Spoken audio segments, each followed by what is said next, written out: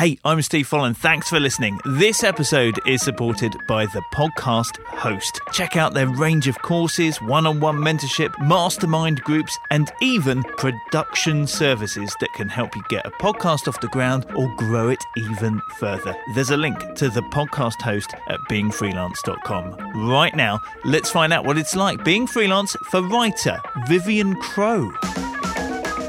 Once you've got a foot in the door, you must never, ever, ever let that go. You've got to keep sending them ideas. And maybe they don't want anything for a year or 18 months, and then they come back to you. My work is my life, and my life is my work. So it's very hard to see the line between the two. But I mean, I love what I do, so that's not a problem for me. Yes, hello. How you doing? Hope you're good. Just to remind you, tickets are on sale now for New Media Europe 2016, which is a conference in London in June. And I'm going to be one of the people appearing there, kind of doing a live version of this show. So if you enjoy this, hopefully you'll enjoy that. It'll be like a panel discussion rather than just one person that I'll be speaking to. But other than that, it's all about being freelance. But the conference itself is for solopreneurs, entrepreneurs, however you define yourself.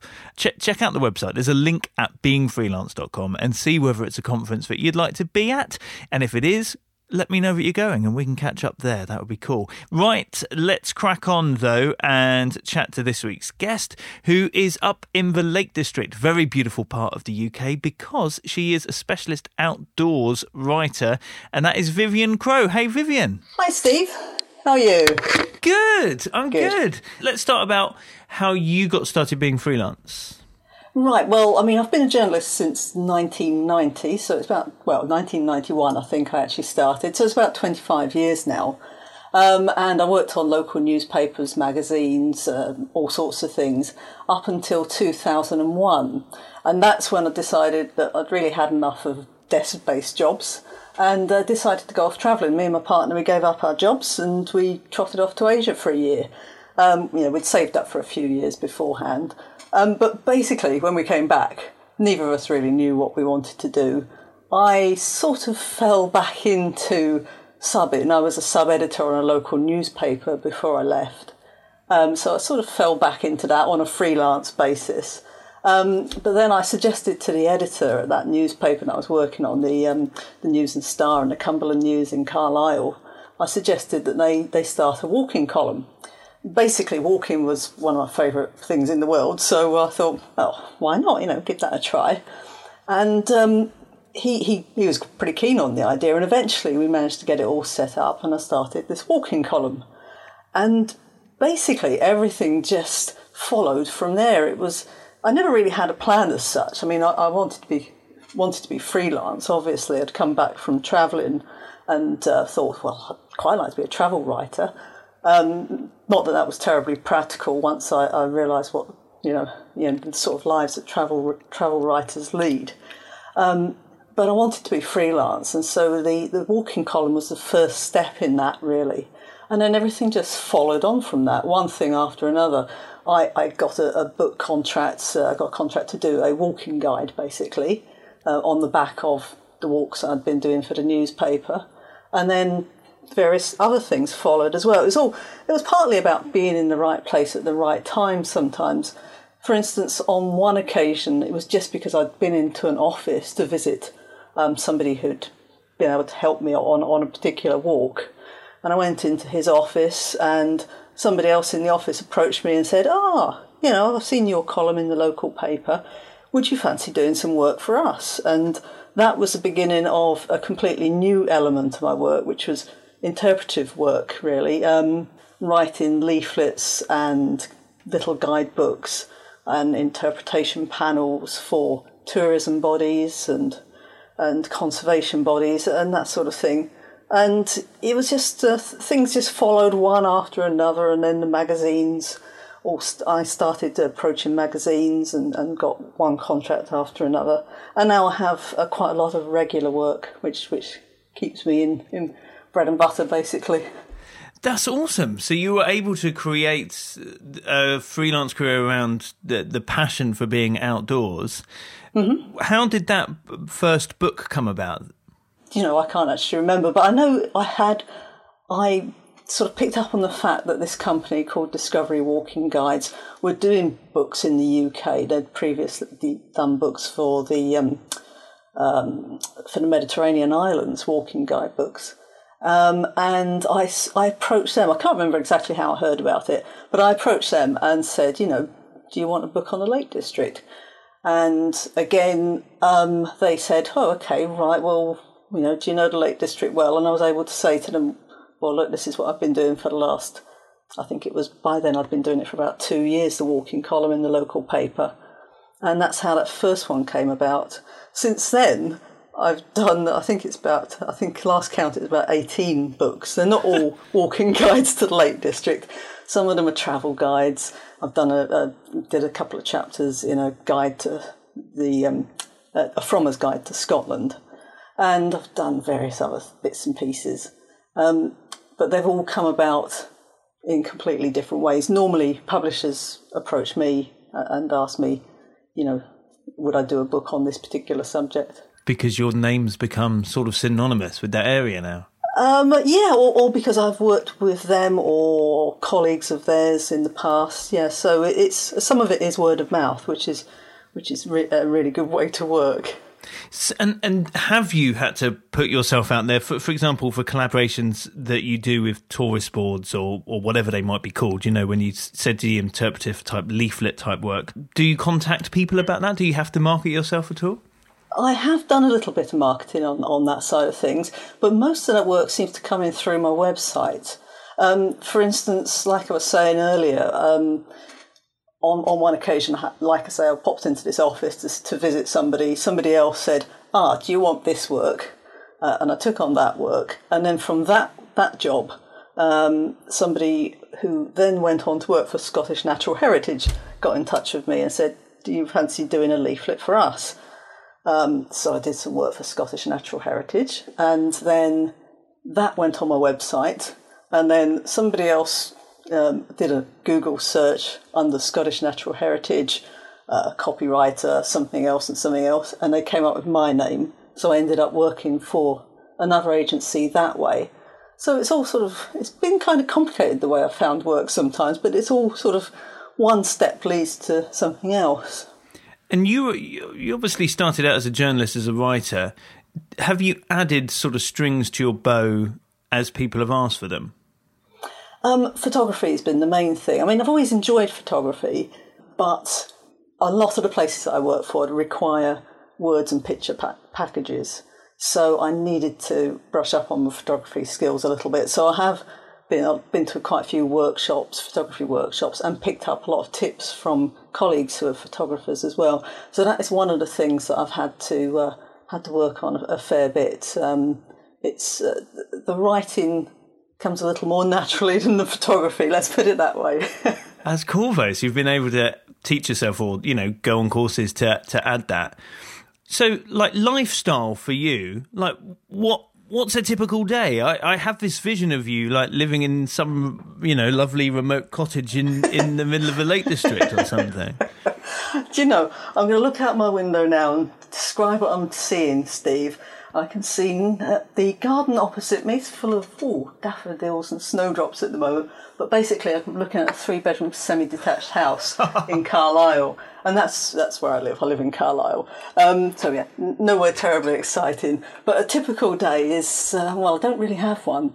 But basically, I get out on the fells as often as I can. Get out into the countryside. So that's 2 or 3 times a week. In the summer, it tends to be more like 3 or 4 times a week. Winter, once or twice a week, I guess. So I'll get out and about quite a lot. And then the rest of the time, I'm at my desk working, writing like anyone else or pitching or whatever, When you're pitching for work, what might that look like?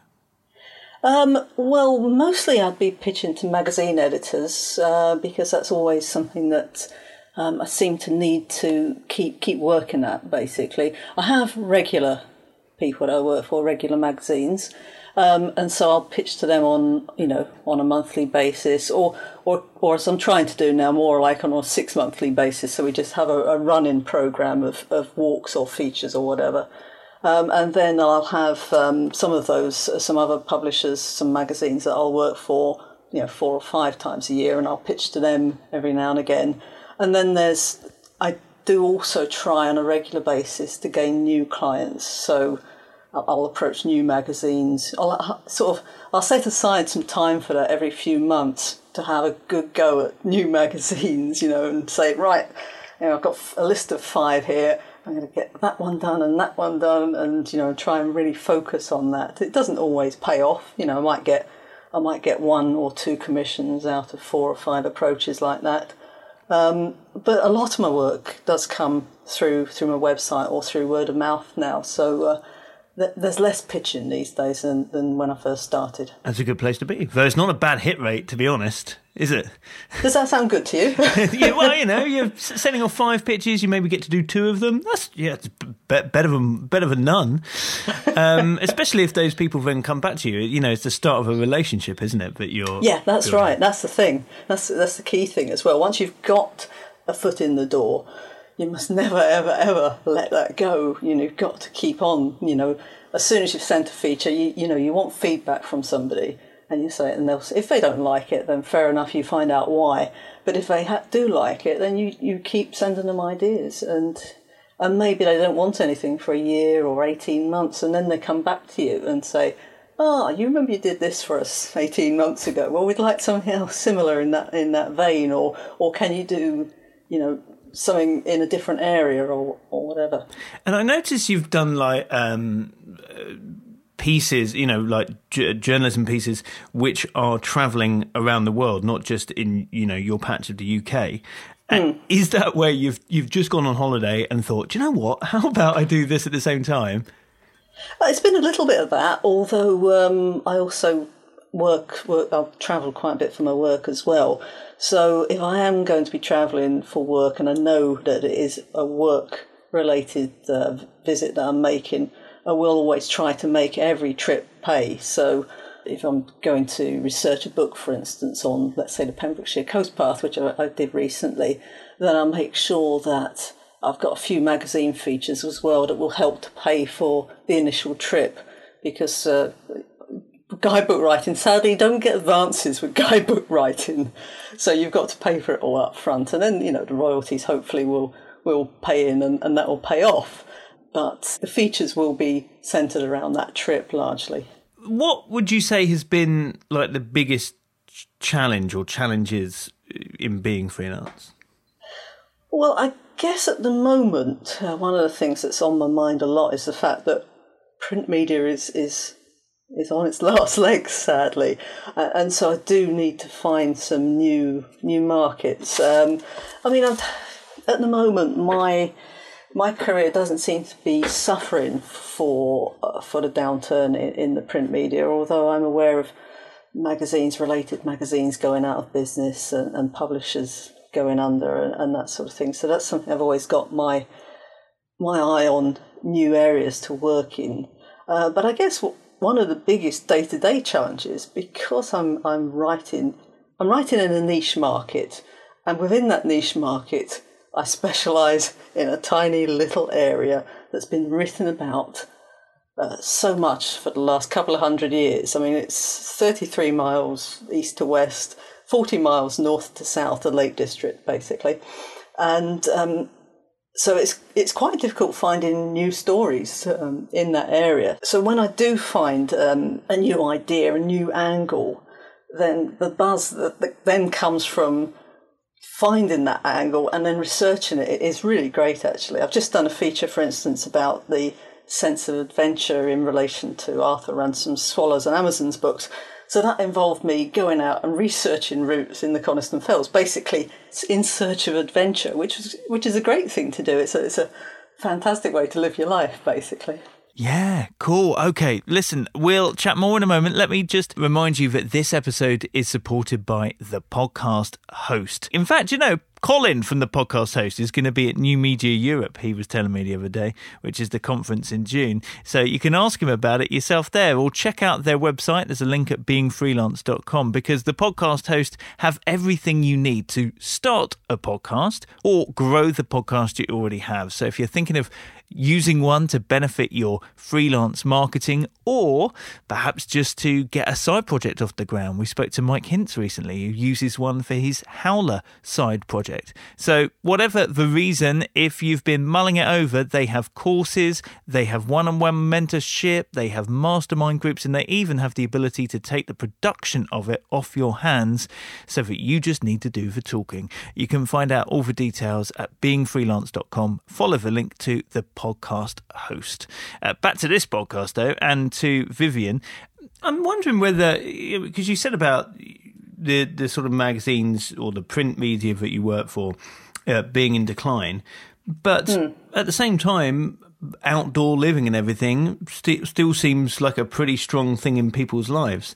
Is there like digital version, be it blogs or apps or YouTube videos relating to walking that you can now repurpose yourself for? Yeah, I mean there are a lot of new opportunities out there. Video-based blogs, for instance, about walking. Some of those are quite successful.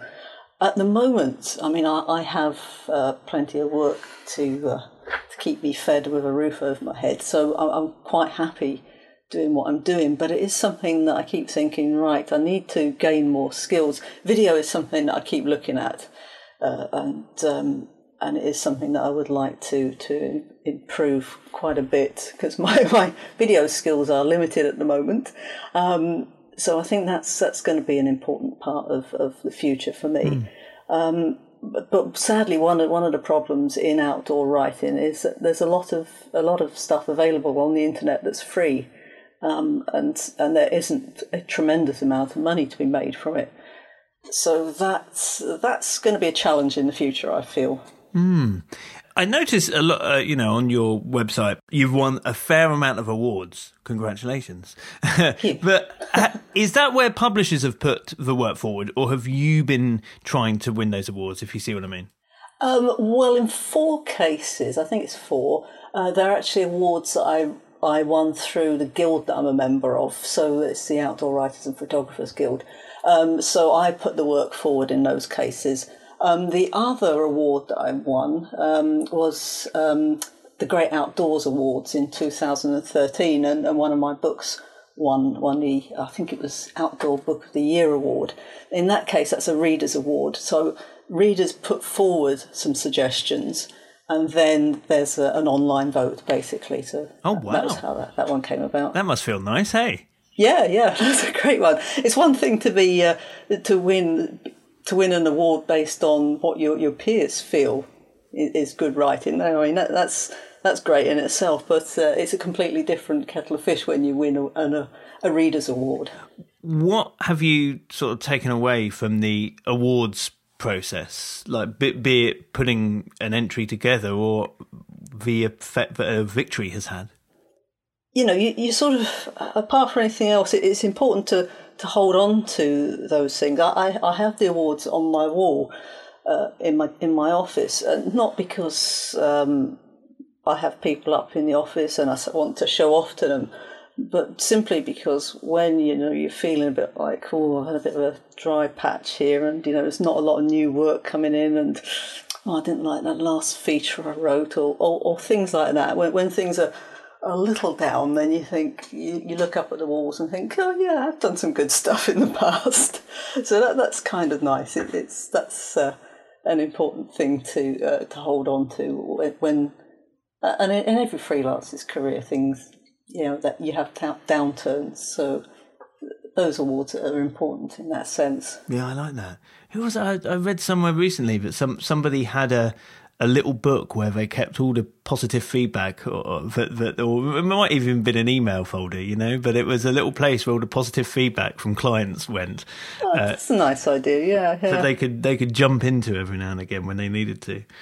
Yeah, I get a lot of feedback from readers as well, which is another nice thing, because I mean, when I started the walking column, I know it sounds a bit strange now because now it's all part of a career, more of a planned career. But when I started the walking column, it was partly because so many local people that I knew didn't go out on the fells. And I thought, well, this is Cumbria. It's the most beautiful part of England.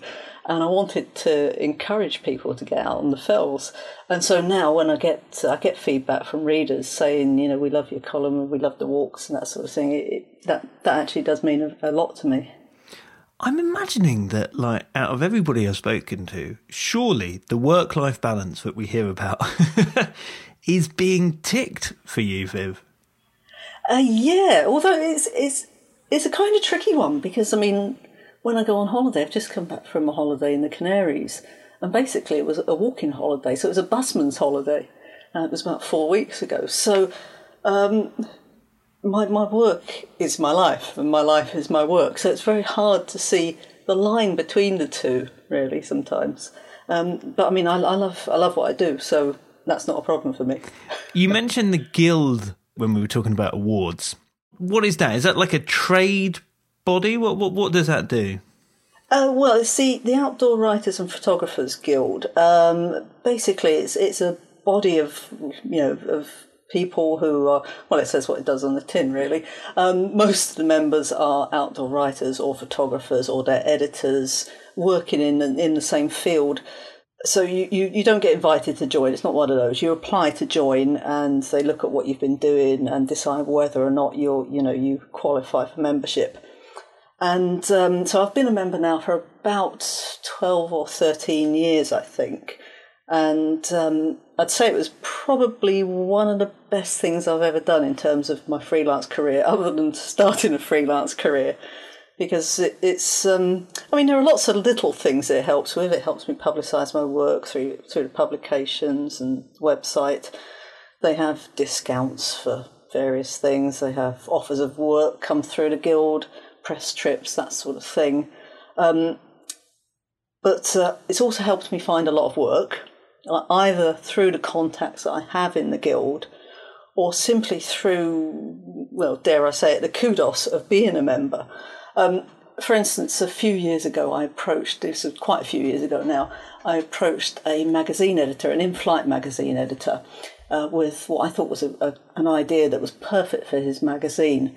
And I said to him, rather foolishly, something I wouldn't do now, I said to him, I've never seen your magazine, and would you be able to send me a copy of it, please? This was alongside a pitch. It's the sort of thing you should never really do.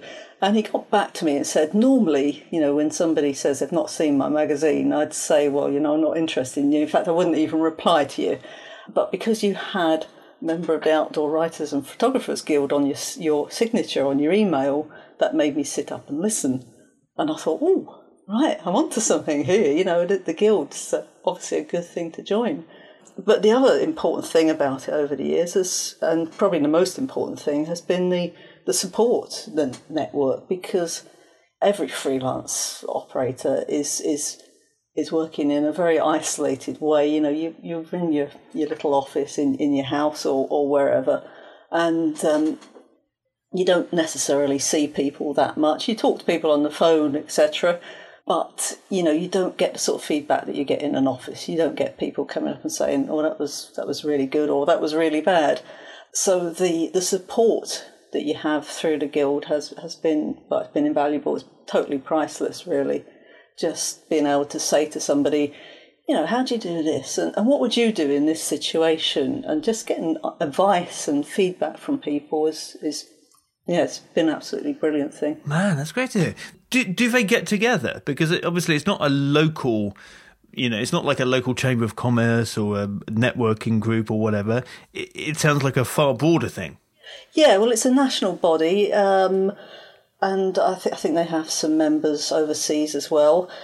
They have professional development days on a fairly regular basis. There might be 2 or 3 of those in a year. Basically workshops where you discuss either one specific issue or 2 or 3 different topics. Then there are regional get-togethers, which are more a social thing every few months. And there's the annual gathering, which it's an AGM basically, but it's an excuse to just get together and chat really, and we have the awards ceremony as well. Then so yes, we do see people, and that's one of the things that when I first got involved with the Guild that I realised that was important was to actually get along and meet people, and through that I've received quite a lot of work, from editors basically, just getting in touch with people that way. Yeah, that's great. I like the sound of a learning element too, like the almost mentorship, mini mentorship sort of side of it. That's great. Yeah, there is an element of that going on, yeah. Okay, now I always do this thing where I ask for 3 facts about yourself and ask you to make 2 true, 1 a lie, and let me figure out the lie. What have you got for me? Okay then, right, first of all, amongst, I said earlier on that I've written about 18, 19 books, I've actually lost track, but amongst them is a book about Beatrix Potter. So that's number 1. Number 2, I once had to interview a speleologist in a cave 300 feet beneath the Yorkshire Dales. And number 3, I used to edit a magazine called Footwear Business International. Yeah, I love those trade magazines. I love the fact they exist. Maybe. There are a lot of them. Cave. These could all be true. Which is, I don't know. You didn't do a book about Beatrix Potter. I did, actually. In fact, it's still being printed at the moment. Is it? So that is true, yeah. Isn't it some anniversary this year as well? That's why I did it, actually. It was the National Trust approached me about 18 months ago and asked me to do... It's just one of their little guidebooks. I think it was 10,000 words or something like that. So, yeah, that is true, that one. Nice. Yeah, it's the 150th anniversary of her birth this year. Okay, well, so you weren't the editor of Footwear Business International? No, I was. Oh, man, I'm rubbish at this. 3 years, Steve. 3 years. So the cave was totally made up? It was the cave, man.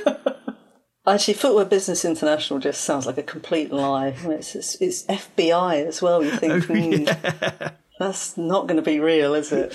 But it is, I can assure you. It was, anyway. I don't know if it still exists. If you could tell your younger self one thing about being freelance, what would it be?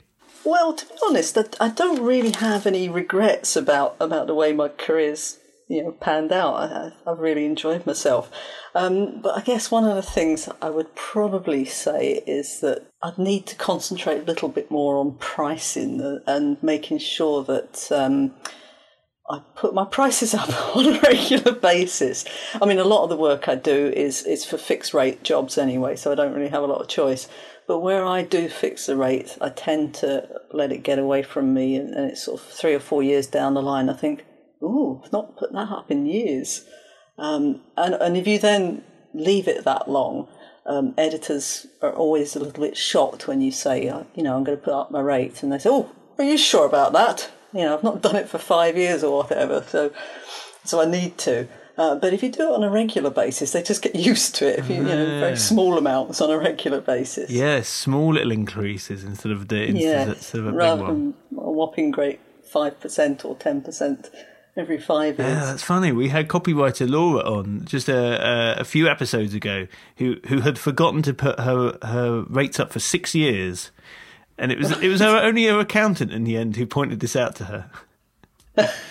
So you're not the only one. Is it tough to know what the going rate is, if you see what I mean? Because if you were a web designer, you can or videographer or whatever, those sort of trades, you can kind of get a feel for it by doing a little bit of web research. But I imagine it might be harder for what you do.